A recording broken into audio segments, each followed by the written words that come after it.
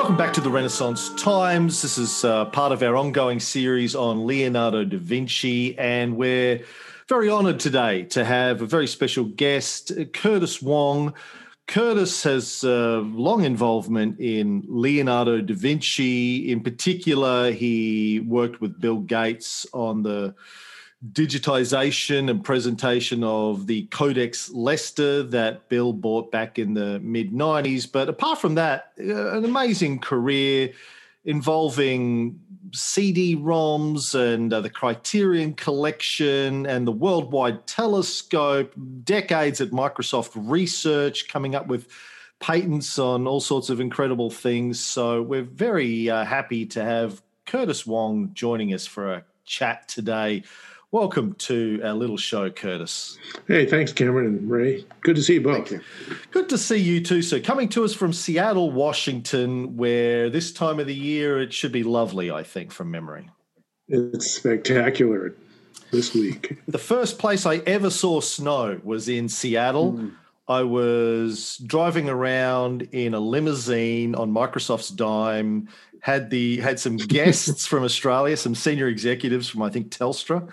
I was hosting at an event in Seattle, and opened up the roof on the limo, and the snow was coming in. Don't think the limo driver was happy about that, but it was exciting. Yeah, I love Seattle. Nice. It's pretty. So, Curtis, why don't we go back before we get to Da Vinci? Let's go back and do a quick retrospective of your career, because there are many great stories and many great highlights that we want to touch upon. What was your education in? Or no, before that, where did you grow up? Did you grow up in Seattle? No, I grew up in Silver Lake in Los Angeles. Los Angeles, right. And sort of the origins of Hollywood. Yeah, right. And so what was your Senate studio nearby? What was your educational background? Went to UCLA and got a degree in environmental science. And have you put that to good use recently? I learned all about bark beetles for my thesis. Good. But no, I haven't used it recently. Right. So what happened after you graduated? How did you end up? I mean, I'm sure most of the people listening to this remember CD-ROMs. I remember when CD-ROMs were the hottest thing before the internet. Remember when Encarta came out and wiped out Encyclopedia Britannica pretty much. So you had some involvement in CD-ROMs, but what did you do straight after uni? Well, after that, I was looking for a job, and I found an opportunity with a company called the Voyager Company, which was the name of an interactive media company, something fairly new. And the other side of the company was called the Criterion Collection. And if you're a movie fan, the Criterion Collection is kind of the top of the mountain in terms of quality and the nature of the experience and the fidelity. Yeah. So that was something, because I had purchased a Laserdisc player and bought a number of Laserdiscs, and then the Criterion discs were always the best. And so I thought, I'll go check them out and see if they needed any help. And I came, and it turned out to be at a time when they really needed adult supervision. And so they hired me. They had a big interest in bark beetles, did they? No, that I didn't bring that up when I applied for that job. So what year are we talking about here? We're talking about 1989. It's right about when Laserdiscs were kind of at their peak, just before they realized they were too big, too expensive, and too heavy. Right. So interactive media back then was hot. Well, it was very hot. Yes, it was. We were doing CD-ROMs before almost anybody else. I did the first multimedia CD-ROM for Windows, which was Multimedia Beethoven, and also the first kids CD-ROM, too, and another CD-ROM on a photographer named Pedro Meyer, and he's a brilliant photographer. And it was sort of the first CD-ROM that was actually played on television. It sounds really crazy that you would do something like that, but that was a big deal back then. Yeah. The whole idea that you could fit all of this information onto a disc and make it interactive was a big deal back in the day. pre-internet, that was it. Yeah. That was where we got everything from. I remember when I first got Encarta, and I guess when Windows 95 came out, just spending countless hours. It was like the Wikipedia of the day. I just spent countless hours going down rabbit holes in Encarta. It was fantastic. Yes. Mind-blowing for a nerd, right. just to have that in front of you at the time. Yeah.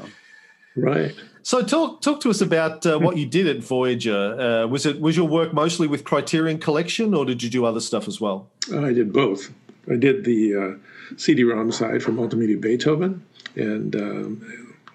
but I really loved the film side, and so I started producing a number of titles for them. So one of my favorites I saw was coming up was the opportunity to do Jason and the Argonauts. Wow!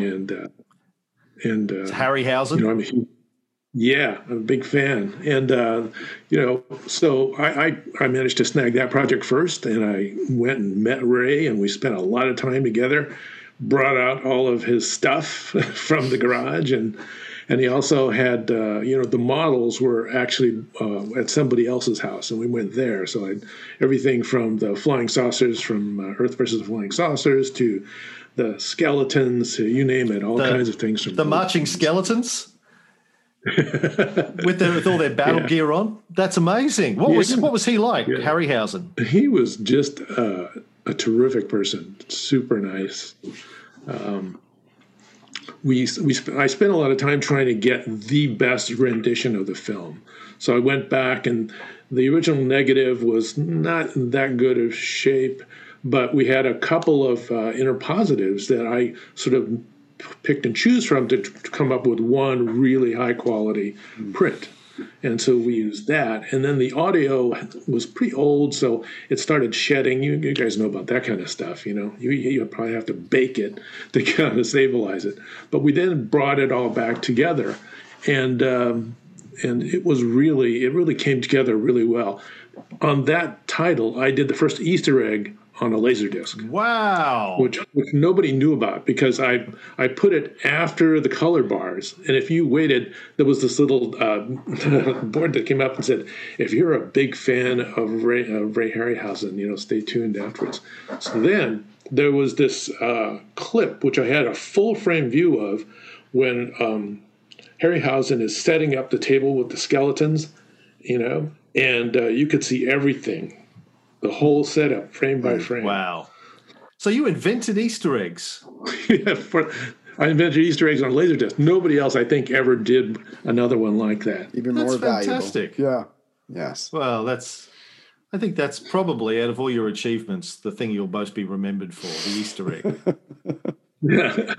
Well, one thing that I was really proud of is when I'd finished Jason on the Laserdisc, Ray and Charles Schneer, the producer, called me from London, and they said, Curtis, I was at the Voyager at lunch or something, sitting there on cell phone. They said, Curtis, the version you did of Jason and the Argonauts, you made it look better than it did on the first day of release in the theater. I go, wow, thank you.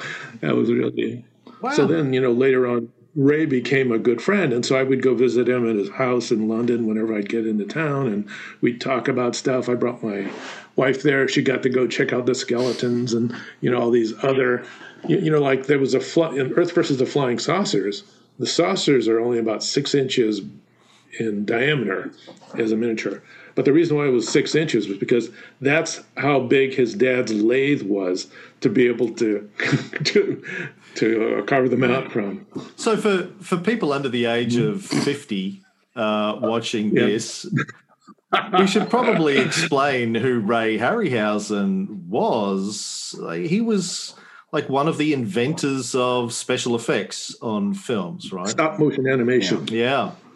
So if you've seen the behind the scenes of the making of Star Wars or The Empire Strikes Back, I saw a video the other day of the Lucasfilm people doing stop motion animation for Empire Strikes Back with the AT-ATs walking along. That's exactly. Ray Harryhausen created that feel pretty much. Wow. Yeah. Yeah. Curtis. Astounding.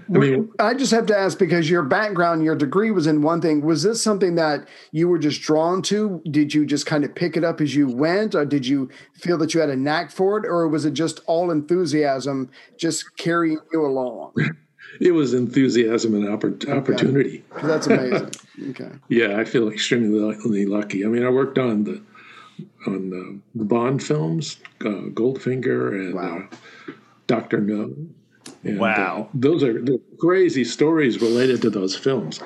If you see DVDs today and they talk about, there's always this sort of message that comes up. The commentary on this film is only from basically there's a disclaimer about what people are saying. And the reason why I think that appears is because when we did the Bond films, especially after Goldfinger, apparently all the people that worked on the film signed an NDA that they were not allowed to release any secrets about how the Bond films were made. So as a result, after we did the films, we got a 27-page fax from the Broccoli brothers who said, you can't share any of this stuff. You have to stop making these laserdiscs with that commentary on it because they're secret. And so we had to stop selling the Goldfinger disc, which is now, if you can find one, it's probably worth a mint. Wow. And I think the rest of the studios then, said, I guess we're going to have to put up that message saying, not us. It was the guys that said it. And so these days, studios have an entire second crew going around shooting behind-the-scenes stuff. It's the irony. That's a whole other income stream for them, is the behind-the-scenes making Extra of it. 12 But back hours. then they were crazy. Back then they were still thinking you didn't want people to see how the sausage was made, right? Yeah. Now everybody wants to know. Yeah, the magic. I spend more time watching behind-the-scenes stuff of films than I spend actually watching the actual films. You watch a 2-hour film and then you spend 8 hours watching interviews about the making of the film. It's crazy. Yeah. So talk to us about some of the other, the highlights of your time at Criterion, working on the Criterion Collection. Who else did you meet? Well, partly because I worked on Jason, I got invited to Weta because Peter Jackson is a huge Bond fan, and he really wanted a copy of Goldfinger, which he knew was very difficult to find. And so I brought one to him when I went to Weta. He took me through all of Weta, and then he has a warehouse for his minis. And then by the minis, I mean it's basically all the actual miniatures for the Lord of the Rings films. Right. So I got to see all of that stuff. I saw the ship from King Kong. I said, I had pictures of the tower. Wow. I mean, all of this stuff. It was really crazy. Did you see a miniature of Ray? Because it's a little known fact, Ray is actually the template for all of the hobbits. Yes. He's only 3 feet tall. And I never charged. And he's covered in hair. Yeah, I never charged. Well, there's a bronze statue of Ray in the cafeteria at Weta. Yeah. And then there's all these posters of Ray's films. Yeah. It's a full size statue of Ray, but you step over it as you walk in to completely unnecessary. We joke. Completely Ray is short. Yeah. Peter Jackson, he seems like a lovely guy. He seems like a just big, passionate teddy bear who loves making movies. Yeah, it's funny. There's a screening room, and they said, "Yeah, this is Peter's seat." I said, "How do you know?" He says, "Well, he likes to eat ice cream, and so there's just like a lot of ice cream there in the chair. You can tell that's Peter's That's seat." how I mark my territory, with ice cream. Yes. Yeah. Well, one thing I asked to see, I said, "Hey, can I see Sting?" So they said, so they went out and brought the hero prop, the actual sword. Wow. So, and then they also brought out one of the replicas, and it was like one night and day. The real Sting is amazing. Wow. It's so beautiful, and the replica one, I think it costs hundreds of dollars. It's not even close. So you're not talking about the bass player and songwriter for the Police there. I thought they might have had him backstage. I'm not a Lord of the Rings nerd. What is Sting? Sting is the sword that Frodo had that lit up whenever orcs blue, came right? by. It lit up blue. Blue, exactly. You start seeing the blue part of it. Right. Very important. Okay. Yeah. Yeah, apparently. Yeah. I don't even remember Frodo having a sword, so there you go. Oh, he did. And it was. I think I fell asleep during that part of the film. It's too long. It's an amazing thing. All right. So What else did you work What's this on? podcast about anyway? Yeah, just me giving Ray a hard time mostly. What else did you work on at Criterion? What are some of the other highlights? Did you work? I think we talked about some of the European films. Did you work on any Orson Welles? I did. I worked a little bit on Citizen Kane, and then I also worked on The Great Escape and Bad Day at Black Rock with John Sturges. Wow. And that was also. Sorry, the Citizen Kane one, is that the one that Peter Bogdanovich did the commentary for? Yeah. I have that somewhere in my garage. When I watched that, I had seen Citizen Kane half a dozen times before I saw that. Mm-hmm. When I watched it, and this is, I don't know, 30 years ago, 25 years ago, something, when I watched it with Peter Bogdanovich's commentary, it completely revolutionized my understanding of the film, because there's just so much in it that as someone sitting at home watching Citizen Kane, you think, yeah, okay, it's good. It's good, great performance, blah, blah, blah, great story. But then when Peter Bogdanovich, the guy who, for people who don't know, Citizen Kane had kind of disappeared really in public consciousness after Hearst had sort of threatened the entire industry not to show us. Yeah. Until Peter Bogdanovich was a film student at New York Film School, I think, or somewhere like that. And he started doing screenings of it at night and just giving a commentary to like 5 people in a room, other film students. Yeah. And he kind of resurrected its fame. I think it was like in the late 60s or early 70s, something like that, before he was a famous filmmaker in his own right, before he made The Last Picture Show and that sort of stuff. And, so he's like a deep, and then he was really good friends with Orson and wrote a terrific book where he interviewed Orson for years and put it out as a series of transcripts. But, yeah, if people haven't seen that, it's mind-blowing. Like, it totally will change the way you see Citizen Kane. Yeah, I worked on Last Picture Show too, and so I interviewed, Sybil Shepherd and Bogdanovich, and it's he was saying, he was living with Sybil Shepherd, and Orson was living there too, and he was he was saying, Orson, when he gets hungry, he just doesn't get a bowl of ice cream, he gets like 2 gallons of ice cream and starts eating, and then if he wanted chicken, it's like 3 chicken seasons. Yeah. I've always told my wife that when I'm so rich that she can't afford to divorce me, I'm just going full late stage Orson. There you go. Gonna wear a caftan, bit like late stage Marlon Brando, like just chicken, cigars, booze. It's gonna be great. It's gonna love it. Looking forward to it. Peter was saying one time, did you smell smoke? And Sybil said, I don't know, there's smoke. So Orson was out in his bathrobe and he had a cigar and he put the cigar in his pocket and just didn't think about it. And then he was there and his robe was on fire. So they had to take the robe off and put the fire out. Yeah. Oh, that's great. So did you work with Orson or Bogdanovich on any of those? Just Bogdanovich on Last Picture Show. Right. Well, a great director, made, great films. Great actor, too. He was in The Sopranos. For people who haven't seen that, as Tony Soprano's psychiatrist. Did a great job. Right. He was in Northern Exposure too. Was he? Oh, I never really watched much of that. It was like in an early 90s show, right? 80s, 90s, yeah. Yeah, right. And it was, this one character in there was a huge like Orson Welles fan, and so he came into town. Anyway, that's a whole other story. So John Sturges, you said you worked with on some of his films? Yeah, I worked on The Great Escape. Wow. And so that was a little fun too. John was just a prince of a man. Yeah. Just a really, really nice. We became really good friends. I even have his PDA, which says, his name, John Sturges, on it. Wow. Did you see Tarantino's film Once Upon a Time? Oh, yeah, in Hollywood? Yeah. Sort of the love letter to The Great Escape in that. I thought he apparently built the whole set, shot all this stuff, really shot a ton of footage. He wanted to remake The Great Escape, those scenes from it. That's fantastic. It's a great film. Wow.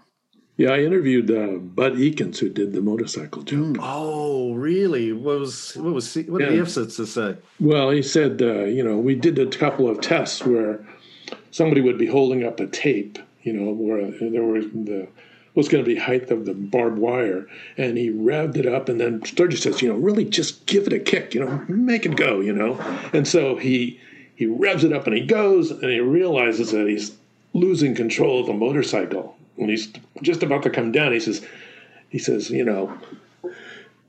I'm not sure I'm going to be able to survive this one, right? And so, but he gets really lucky. The back end swiggles, and then he makes it. So it was really close. Steve McQueen but the didn't barbed do the wire jump. was actually rubber bands on the wire. Oh, right. And it wasn't Steve McQueen doing the jump then. That's no, that was Bud Eakins. That's ruined the movie for me now. I thought it was really Steve McQueen.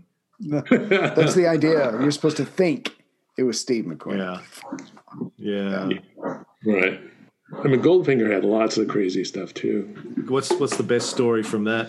Oh, well, one iconic thing was when they're inside the gold depository, they were shooting the countdown. The clock of the nuclear bomb was going down, and they were going to. And then they had them stop it at like 2 seconds. He says, no, you can't do it 2 seconds.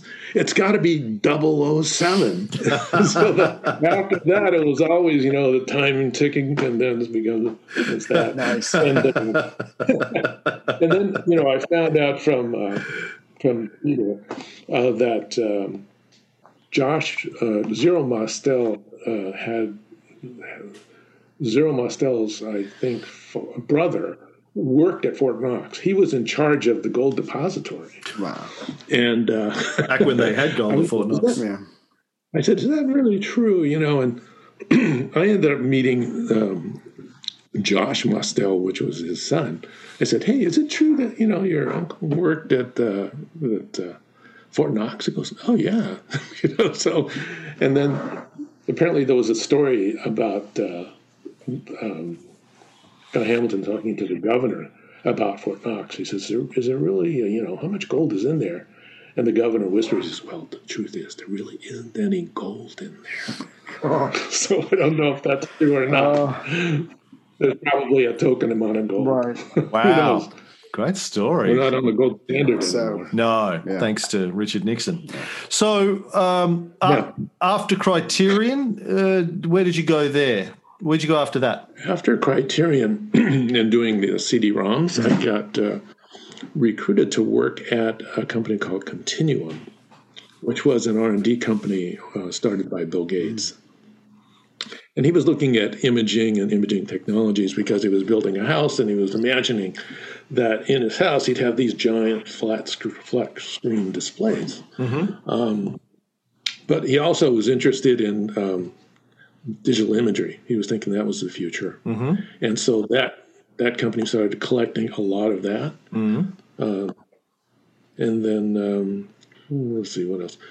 Then because the company was named Continuum, and the problem was when we were going to produce a product from it, there were like 17 companies with that same name. So they had to figure out from a legal perspective, we've got to change the name so we don't conflict with this other Continuum, which was also a software company too. So then they changed the name to Corbis, which is Latin for woven basket. Right. And so after I got that part, then they said, we need somebody who can produce a CD-ROM and show why these digital images are going to be, useful and interesting. So they gave me a project on a place called the Barnes Foundation. Mm-hmm. I don't know if you've ever heard of it. No. Most people haven't. But did you know that there in the Barnes Foundation in Philadelphia, there are 180 Renoir paintings, more than anywhere else in the world. There are 50 Cézannes and 50 plus Matisses, including one of the greatest paintings of Matisse's career, in that place that nobody's ever heard of. And so my job was to produce a CD-ROM about the Barnes Foundation. And so I did that. I basically did something like a virtual museum where you could take guided tours. You could go up, look at the paintings. You can find letters and drawings and invoices. I have checkbook stubs from his from the Cezanne's dealer. I mean, there's a lot of interesting material there. And there's also an interactive timeline, so you can sort of understand, what paintings were done where and what other events were happening in the time. It became just a huge success. I mean, the New York Times and the Wall Street Journal, you know who Walt Mossberg is. I've met Walt. So Walt wrote a column that said, this is the greatest CD-ROM of any kind since the beginning of the multimedia revolution. Wow. Whatever that was. That's it. So, and then the New York Times wrote a piece too. And do you have a CD drive on your computer? Yeah, I do. I haven't had one for, I don't know, whenever Apple stopped putting them in their MacBooks, probably 10 years ago. Yeah. Do you feel like, all these things that you created on CD-ROM kind of consigned to the dustbin of history? How does that feel? They're like the great manuscripts from ancient Rome sitting on the floors of monasteries in the Middle Ages, somewhat. Yeah, it is disappointing. I mean, I made Mac versions of these titles as well. The problem with the Mac was that I think in 2000 or 99, Steve Jobs says, look, OS 9 is dead. We don't want to do any backwards compatibility. So all the stuff we did before doesn't work. But Microsoft, we have to make sure that everything's backward compatible for at least a decade. And so the stuff that I have still works, but it doesn't necessarily need to come off of a CD. It can come off of a thumb drive, and you can have all of them, Right. So is that a thing now? Can you get those products on a thumb drive? Do you know if they've been repurposed? No, they've stopped. They've stopped that as Corbis's business. So it's unfortunate. Yeah. I mean, a passion for art ended up, it was sold at the Barnes Foundation, and people had heard about it all over the world. And so they had this gigantic list of people that would want to be on the list if they were ever to provide a new version. And so they asked us if we would make an updated version of it, kind of like George Lucas, right? So I had an opportunity to make it 16-bit audio and high bit rate imagery, because we had 256 colors, which were an adaptive palette, which kind of sucked. And then we had higher resolution and full stereo sound at good resolution. Red and white shot first this time. Lucasfilm joke.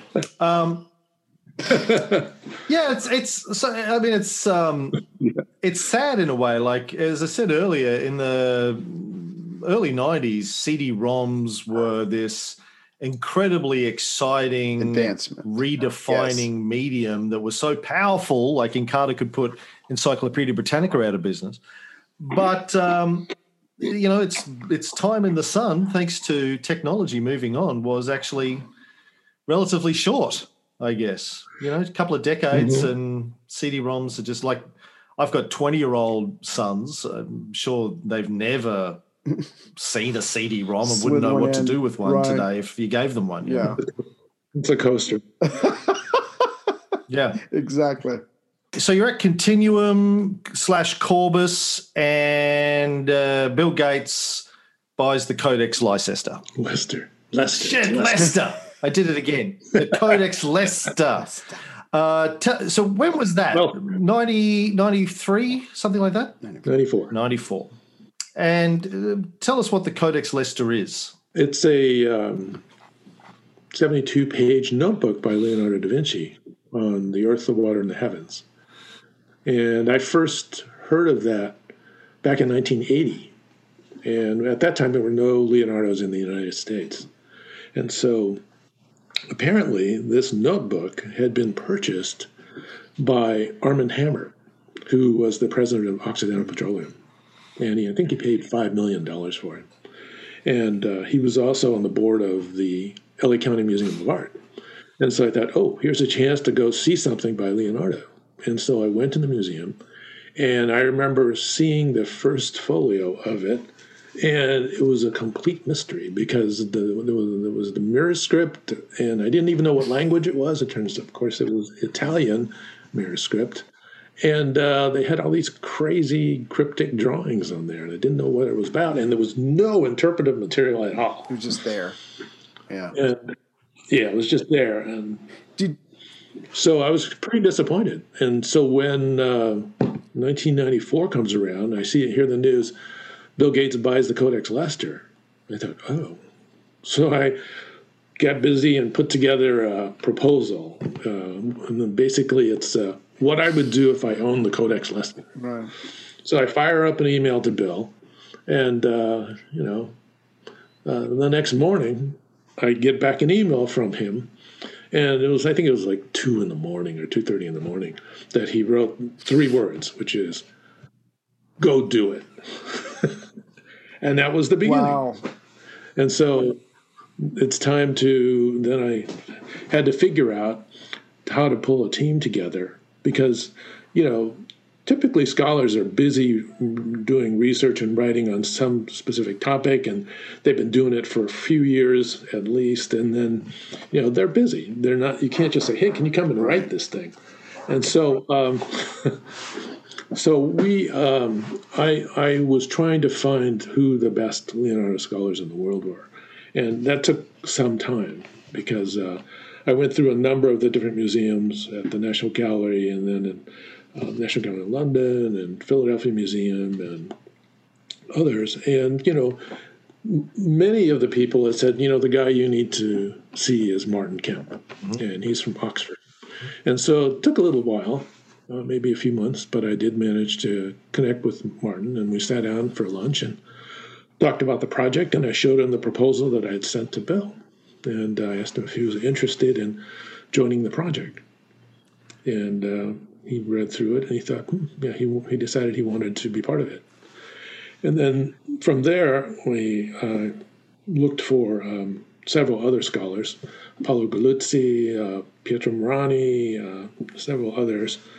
There was one scholar who was a renowned expert on Leonardo and the Codex Leicester, and his name is Carlo Pedretti. Pedretti, and he's been known as a scholar of Leonardo for a long time. Mm-hmm.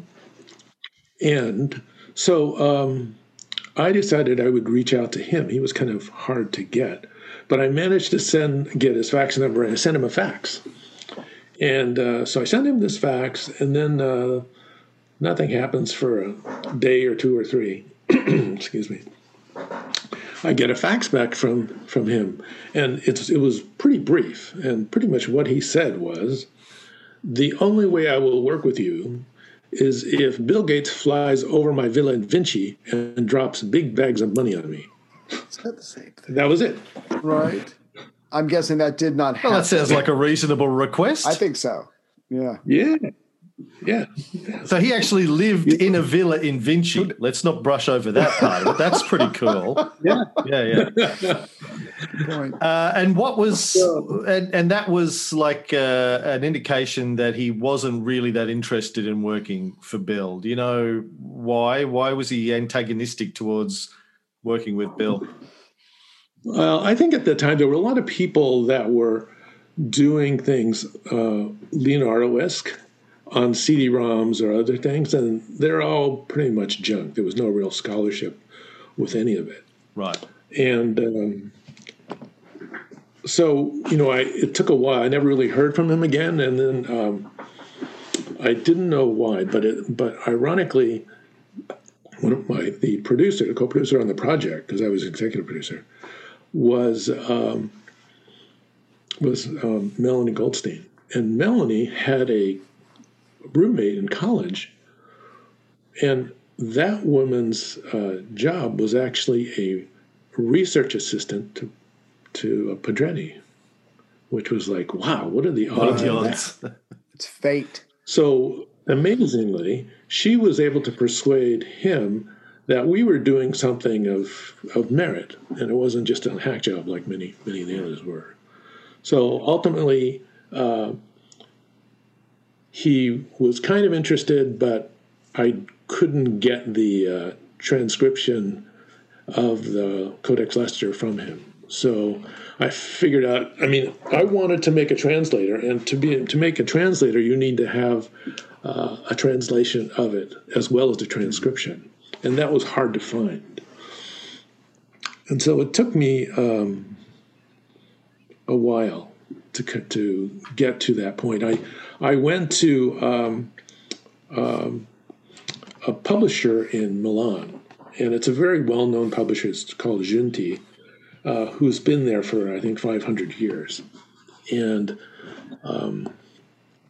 they produce these beautiful, amazing facsimiles of Leonardo manuscripts. So they had one for the Codex Leicester. That was about $25,000. And there was a transcription and a translation of that came with the facsimile. And so I went to Milan and met the president of Vinci, and I, talked to him and asked him if I could license the transcription and the translation that they had. And he was very polite. He says, no, that belongs to Pedretti, and I can't relicense it to you. And I thought, oh, good. Too bad, because now I'm not sure what I can do, because I really wanted to do the translator. That to me was like the whole core of it. So I had a problem for a while. I wasn't sure how much further we could go without that. But then later on, I discovered that there was a original translation and transcription that was done in 1909 by a gentleman by name of Calvi. And it turns out that the Calvi manuscript was something that Pedretti used, and he tweaked that for his version of it. So we ended up using that, which was helpful. But after I met with the president of Vinci, he said, well, when Bill purchased the Codex Leicester, I sent him one of our $25,000 facsimiles, and I was wondering if you could tell me if he received it, because I haven't heard from him about it. So I thought, I don't know, but I can go look. So I went to Bill's assistant, who at Microsoft, and asked her, hey, have you seen a box that's about, 4 inches high, 12 inches wide, and like 18 inches tall, and weighs about maybe 5 or 10 pounds? And she says, no, I haven't seen anything like that. So I said, do you know if I can check the archive in case it got sent to the Microsoft archive? And turns out it wasn't there either. And so then I went back to Bill's assistant. I said, I don't know what happened to it, but, do you think it might be anywhere else? She says, well, it might be at the house. If you want to go root around in the house, you can go and, I'll make the arrangements, and you can go to the house and go look and see if you can find it. Sure. So I did that. And so you're rummaging around Bill Gates' house in the middle of the day. Did you get lost at any point? This was a different house than his current house. The old house. So it was modest and not very, very nice. But let's see what happened after that. Oh, so I was in the basement. So it's kind of dark there, and I'm looking around and I see a box in the corner, and I wasn't sure what it was. It was kind of more like a crate. And I go up and look at it kind of close, and I see on the side, it's a wooden crate. On the side, it's stenciled, and it says Christie's. I thought, no, can't be. You're in the basement? So I go and take the top of the crate off, and there's all these sheets of lucite, and I pull one of them up, and I go, that's Italian. And then I'm looking at it, but it can't be the codex. I'm looking at it, and I realize at the very edges of the paper, it's bright white. So I go, oh, it's a facsimile that was probably used at Christie's for the people that were wanting to buy the codex. Could see what it looked like. I thought you were going to say in the box you found the spaceship that Bill arrived to Earth on, or something like that, or you found cloned bodies of him in the background there, or something like that. You told me you also found a Macintosh in his house. Oh yeah, I think it was a Mac Plus or something like that. Right. But Bill is really interested in user interface and things like that. So he was probably comparing and that kind of thing, breaking it down. And there was a lot of Windows software that ran on the Mac too, so he was probably testing that stuff. Yeah, multi-plan. Curtis, can I ask real quick? So 1994, after Bill Gates buys this, you get involved. Did you have an affinity for Leo before then? Had you studied him? Was he somebody that was a part of your life or hobby or whatever? Or did that kind of come later with appreciation doing this project? I was just curious about it in 1980 when I first saw it. But, I'm not a scholar. But I was just kind of curious about what it really meant. There was no real good opportunity to have mere mortals understand it. And so that was what the project was intended to do. It would allow anybody to be able to look at the codex, read a translation in English, and also get interpretation from Martin Kemp and the other scholars, as well as stories about Leonardo, growing up in his life and how he thought about nature and, water and light and a number of things. And then we also had a timeline, and we also had a gallery that was designed by Leonardo but never built. So in that virtual gallery, we would have rooms with paintings. So you could compare the Virgin of the Rocks from the Louvre and the National Gallery together. You can see a room with documents where you can see Leonardo's birth certificate, other documents, just a wide variety of material that was on that CD. So there's no longer an excuse. Someone can't say like you, before it really wasn't accessible. Now because of this, they can more than access Leonardo and his notebooks. Gotcha. Yes. So the $25,000 facsimile that Junti sent to Bill ever turn up?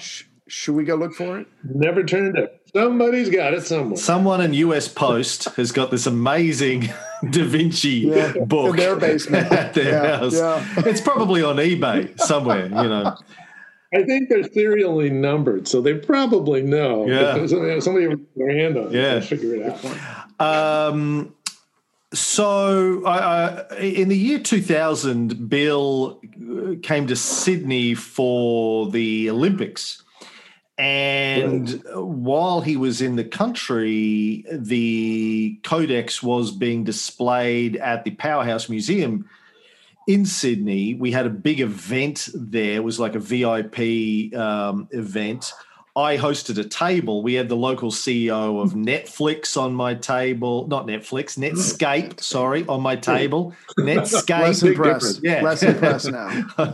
Oh, hey, dude. In the day, Netscape was the Netflix of the day. Netscape was awesome. Yeah. The CEO of Yahoo, all of these people were on my table. And there was like a big interactive display. You walked around the museum, big screens where you could scroll like a mouse or some sort of device over. So you'd see the original and you'd scroll over to do the translation. So that was a continuation of the work that you started. Is that correct? Right. They probably just used that software, the Codoscope, from the CD-ROM for the pages. Codoscope, that's what you called it? Yeah, that's great. I invented that name along with the device. It's like CinemaScope, but for the codex. Yeah, I'm impressed. Yeah, that's great. Yeah. Well, you ended up getting this Calvi translation as well as a transcription from his work, right? And then, how long did it take you to put all of that together into a CD-ROM? That must have been an incredible project. Yeah, I mean, it was a little over a year. It was a lot of hard work. Wow. And today, how do people view that? Is that accessible somewhere? The CD-ROM still works on Windows, but it's not for sale anymore. Yeah. if you can find the files, you can run it on Windows. Right. Still runs on Windows 10 and all the other ones before. So you'd have to go to eBay and try and get a secondhand copy of it, or a garage sale, maybe, or something. Yeah. Well, they were selling pretty hot a few years after. Yeah. Because they were hard. Right. And so can you talk us through what you know about Bill's motivation for buying the codex in the first place? Why did he do that? In the introduction of the CD, Bill does a little bit about why Leonardo. So it's basically he's curious about, how he thought and why he did what he did. Was Bill a big fan of Leonardo before the acquisition? Yes. Right. Because I think when the codex was up at auction, Bill was he's very diplomatic. He was meeting with the head of the largest bank in Italy, and they were having lunch, and Bill was telling the guy, I hear that the Codex Leicester is up for auction. And he said, I know the Codex has not been back to Italy for a very long time, and that if he was successful in winning the bid for it, that what he would do is he would return it to Italy and exhibit it at major museums in Italy. Right. Which he did. So if Arm & Hammer owned it, where was it being kept? Arm & Hammer was American. Where was it being kept? He had it for a few years, but LACMA had it. LA County Museum had it when they exhibited, and probably had it back in his office. Right. I read a biography on Arm & Hammer 25, 30 years ago. For people who don't know, he was an incredible guy in his own right. When he was a very young man, I think when he was like 21, it was around about the time of the Russian Revolution, and he sailed ships full of medical supplies to Moscow, to Russia, would deliver the medical supplies and other things they needed, and then have an empty ship. And Lenin, the Politburo, would just say, well, what do you want in return? We can't pay you. And he would say, well, just give me all of the artwork of the Tsars. So they would give him Russian eggs and paintings and everything, because they had no use for it. And he'd go, great. And he'd just fill up his boat. He's like 21. He'd fill up his boat with priceless artworks and sell them back to America. Made himself his first million, I think, in the process. So that was 1918, 1919, something like that. Incredible guy. Okay, so you did the Da Vinci project with Bill. What did you do after that? I know you ended up at Microsoft Research. So I joined Microsoft Research in 98.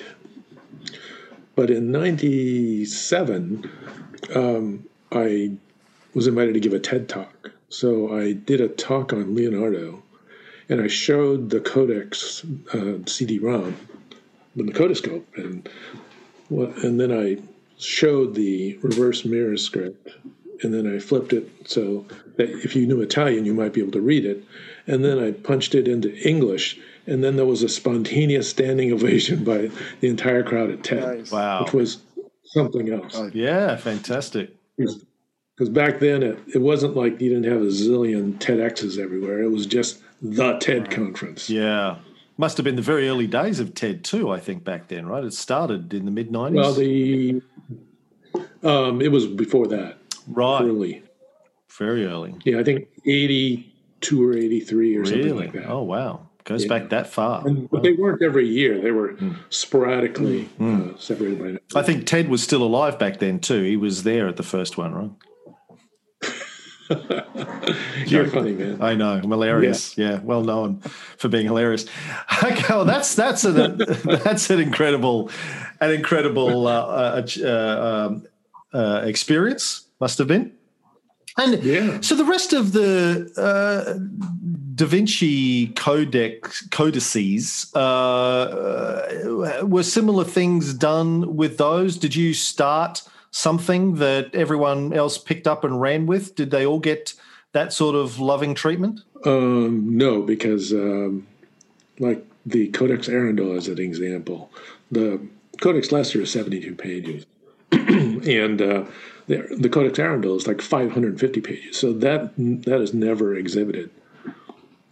So there's, for all of these manuscripts, there is a finite amount of time they can be exposed to light. Mm-hmm. So for every amount of time that they're exposed, they have to go into a dark place for X number of times to keep them from fading. Ray's very much similar. He needs to.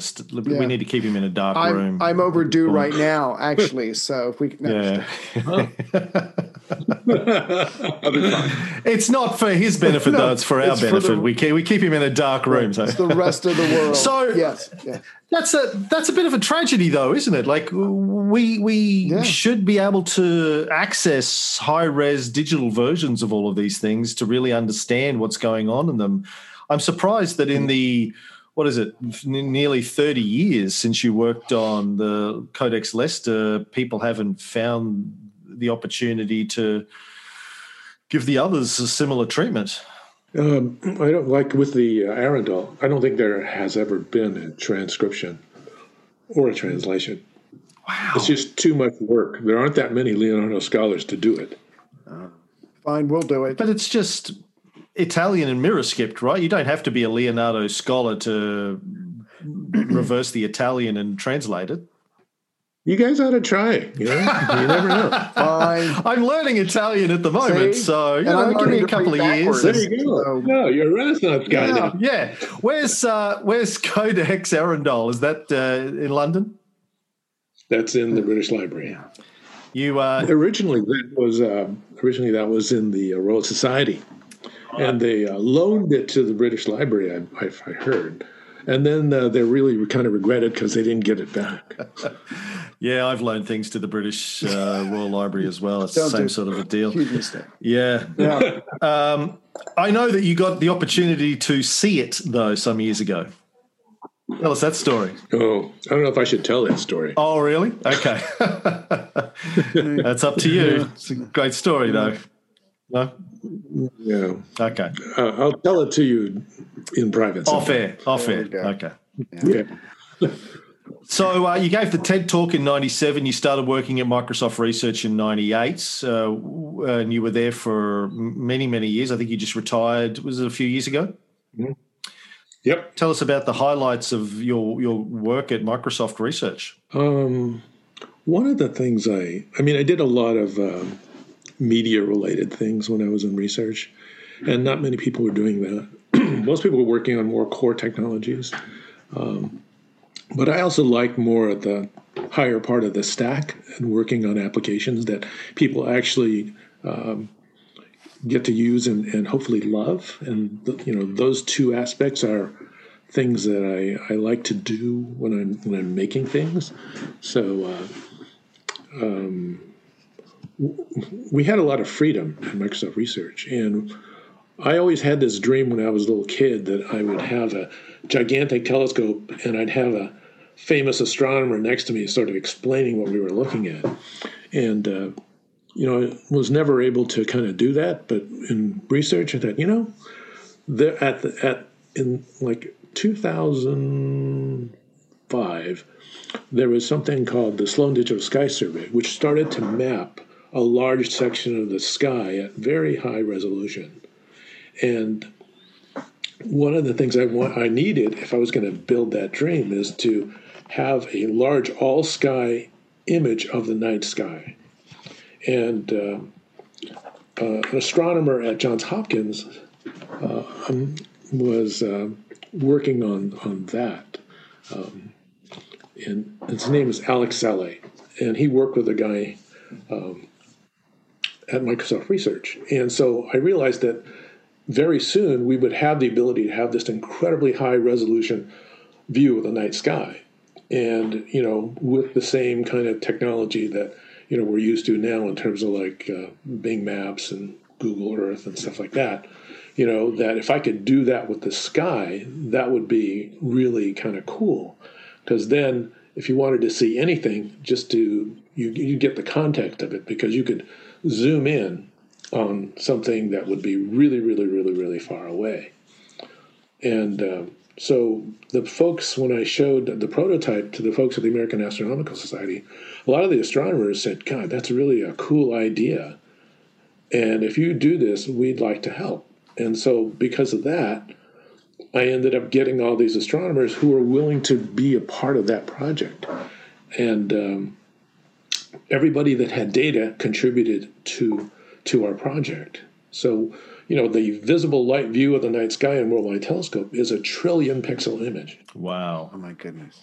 But you can zoom in to any part of like the center of the Orion Nebula and see a solar system forming. It's that high resolution. Wow. So that's just visible light. And then there's 85 other different spectral bands. Excuse me. 85 spectral bands that cover the sky as well. On top of that, we have other imagery from the Hubble. So you can transition from the night sky view, get the entire context of the sky, and go zoom right into the center of that. Or you could do AB on any wavelength. You can look at something that looks odd and visible, but when you see an X-ray, it's, that's a supernova remnant. Things like that. And then since we had the imagery, which all these different astronomers and people's surveys were bringing into this, we thought, wow, we'll bring data behind it so that I can pick any galaxy in the large-scale structure of the universe because I kind of know where it is. I can just right-click on it and boom, I can pull out all the information, the spectra, chemical composition of that galaxy from wherever it is. And this idea is a simple framework, but then the American Astronomical Society, which manages all the astrophysical research for the world, glommed onto it too. They wanted to be a part of it as well because it's so logical just to be able to point at anywhere and then find all the data behind that area that you're looking at. It's kind of a no-brainer. Wow. And that's the Worldwide Telescope. How do we get a look at that? That's all It's online? worldwidetelescope.org. It's free. It's the best universe simulator that exists in the universe. So you made the universe. That's a good tagline. It's pretty good. You made the universe accessible, like you made the Codex accessible. Thank you. Exactly. Yeah. So that kids can create guided tours, astronomers can create guided tours. There's media in there. It's people telling stories about the sky. Amazing. Yeah. A number of years ago, I had the opportunity to chat with Vince Cerf, Curtis, and I was asking Vint about the simulation theory that the universe is a simulation in a computer, because he was one of the inspirations for the architect in the Matrix films, and he kind of refuted the idea that he is the architect of the Matrix, but that's yet to be seen. I'm not sure I fully believed him, but it sounds to me like you're also creating universes inside of computers. Have you ever thought that we might be in a simulated universe ourselves? No. A friend of mine is John Gaeta. I'll have to ask him. John Gaeta. He was a video effects supervisor for the Matrix films. Oh, okay. Nice. Yes, I have heard that name. Right. Yeah, see what he thinks. It might be just you and Vince Cerf, I think, somewhere coding the universe. He's got for much the rest more of clout us. than I do. Right. Well, the two of you together would be a good combination. So what are you doing today? You've retired from Microsoft Research. What are you devoting your energies to these days, Curtis? Oh, something completely different. I mean, I'm on the board of the History Museum here in Seattle. And one of the projects that I'm doing is my dad was in World War II. And he was a U.S. soldier and as part of something called the U.S. occupation of Japan, where General MacArthur was basically the emperor of Japan. And so my dad was part of the Signal Corps, and he shot a lot of pictures, hundreds of pictures of people and places and everything during that time of the occupation. So I'm working with the museum for an exhibition on that in the fall. We'll see how that goes. And Bill Gates' father was also in Japan at that same time. So he has some letters that he would write home from being stationed up there. Wow. But his is a different kind of story than my dad's story. Well, Ray hosts the most popular World War II podcast on the planet called The History of World War II podcast. It's a very creative name. And Ray and I together host a podcast on the Cold War where we're breaking down, moment by moment, the Cold War. I think we're currently doing the early years of the CIA, so that's where we're up to, which has been fascinating. You should come on those shows, and we can talk to you about that at some point. That'd be fascinating. Absolutely. Sounds good when I get all my materials together. Yeah. That'd be great. I spent the pandemic digitizing hundreds of these negatives. So. Right. So you haven't been And wasting. when you digitize something, I'm sure it's very well digitized. You're the world's expert on digitizing things. The best. And what are you doing with regards to Da Vinci these days? Are you doing any Da Vinci work? Oddly enough that you mentioned it, the History Museum is going to have a Leonardo exhibition later in the fall. So I'll be helping them on that. And then for the past 6 years, Martin Kemp and Domenico Lorenzo, one of the other scholars, we've been working on the Codex Leicester about new information related to the Codex. So there are a few new discoveries that have come up from the research over the past 5 years. Nice. Anything you can share with us, or is it under wraps? Why don't I save it for the next time we talk? Sure. The History Museum in Seattle, I don't think I know that. I've been to Paul Allen's Rock and Roll Museum, the Gehry building, which is fantastic. Where's the History Museum? It's on Lake Union. It's called the Museum of History and Industry, Moai. Okay. Well, I'll if we're ever allowed to travel overseas again, I'll We're allowed to have travel. to come back. Yeah. My wife. Yeah, I'll get you a ticket. My wife lived in Seattle for 10 years before moving here, and I've been there many times. So it's a place we love, and we're always looking for an excuse to get back. Yeah. Well, you can get back here and we can hang out. That would be cool. Although our Prime Minister said yesterday that he can't see him allowing Australians to travel overseas for a long time yet. Our borders are going to remain closed. Not what you're going to. Yeah. They don't want you to bring back anything. No.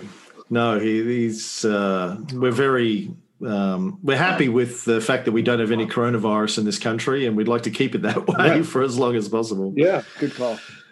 Yeah. Well, Curtis, that's been an amazing. I feel like your career is like 5 careers all stitched together. It's Yes. It's an amazing story so far, and obviously it's not finished yet. Right. Thank you so much for coming on and telling us all those stories. It's fascinating. Thank you for having me on. It's been a blast. Ray, do you have any final comments or questions? Just one. You've been quiet. Just one. In order to get ready for the show, I was looking at all your videos, any articles, and the Codex in general, and I got something I think that helped me. I got it from you. That helped me understand Leonardo better than I have so far. And we've done several shows on him. But what it came down to for me is that we're all impressed that Leonardo is good at a lot of different things, or he's good at figuring out things, whatever. But I really couldn't figure out why. I just thought maybe he was born that way. But I was watching one of your videos and you said something, and I'm going to paraphrase. Science is knowledge. Knowledge is observation. And when you observe the world, you'll realize it's all interconnected. If you get the general understanding of the body, you get the general understanding of how the world works. And if you get the general understanding of that with all its internal systems, you can get the universe. And so for me, That's right. I mean, I get Leonardo because there was no difference between natural science and art. It was all a part of the same thing. And when you think of it like that, Exactly. of course you can dabble in everything because it's all interconnected. And I just wanted to thank you for that. That helped me a lot. You can thank Leonardo. You and Leonardo. But yes, they gave me a perspective that I really enjoyed learning that. Thank you. That's great. Yeah, it's nice to have that high order bit that sort of helps figure out everything else. Exactly. And just to wrap up, give us your quick take on Leonardo from the years that you've spent learning about him, studying his work, his life. How would you explain why today, 500 odd years after he died, we're still so fascinated with Da Vinci? It's hard to encapsulate it into anything small, but basically, he was like such an OCD person, right?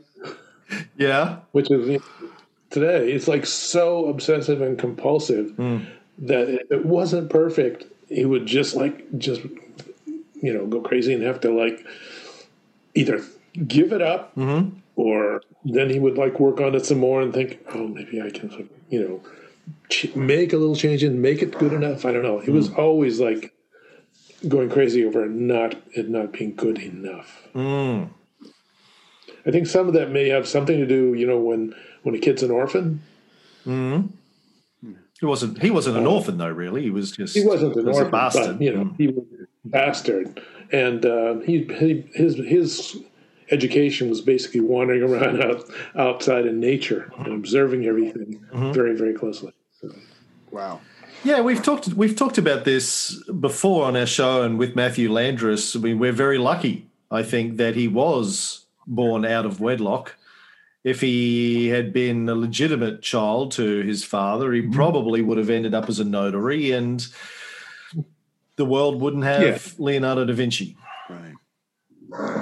Yeah, but, if he did become a notary, he would hate it. Yes.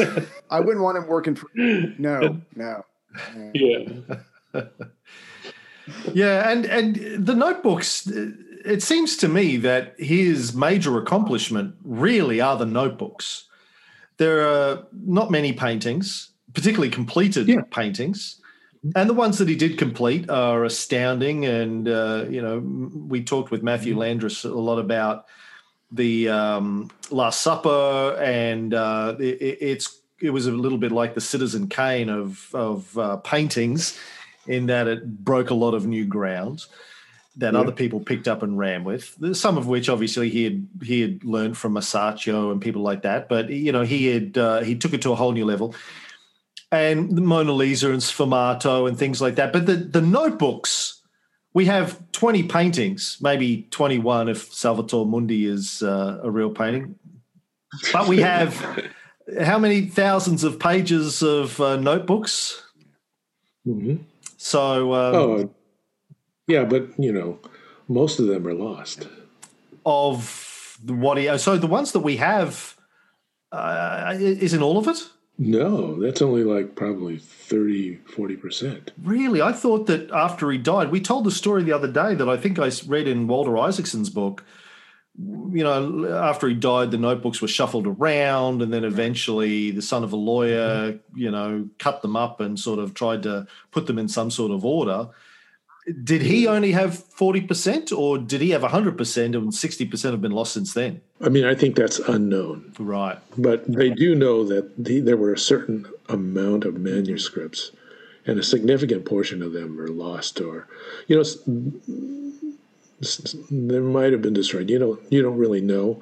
But in some of the research that my scholar Domenico had found, he found something that had been lost.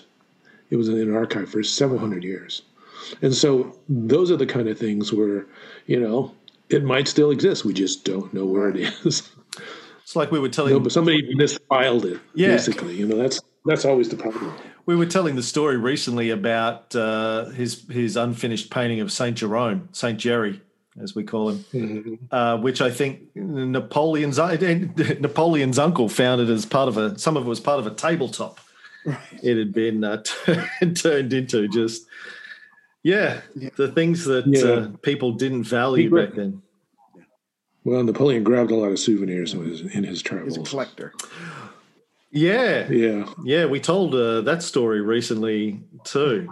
Yeah, Napoleon. Well, Napoleon, he thought he'd take better care of it. What was his line that we quoted the other day? Every person of genius is French, no matter where they were born. And Napoleon wasn't even French; he was Corsican. But, so it's okay. Anyway, yeah.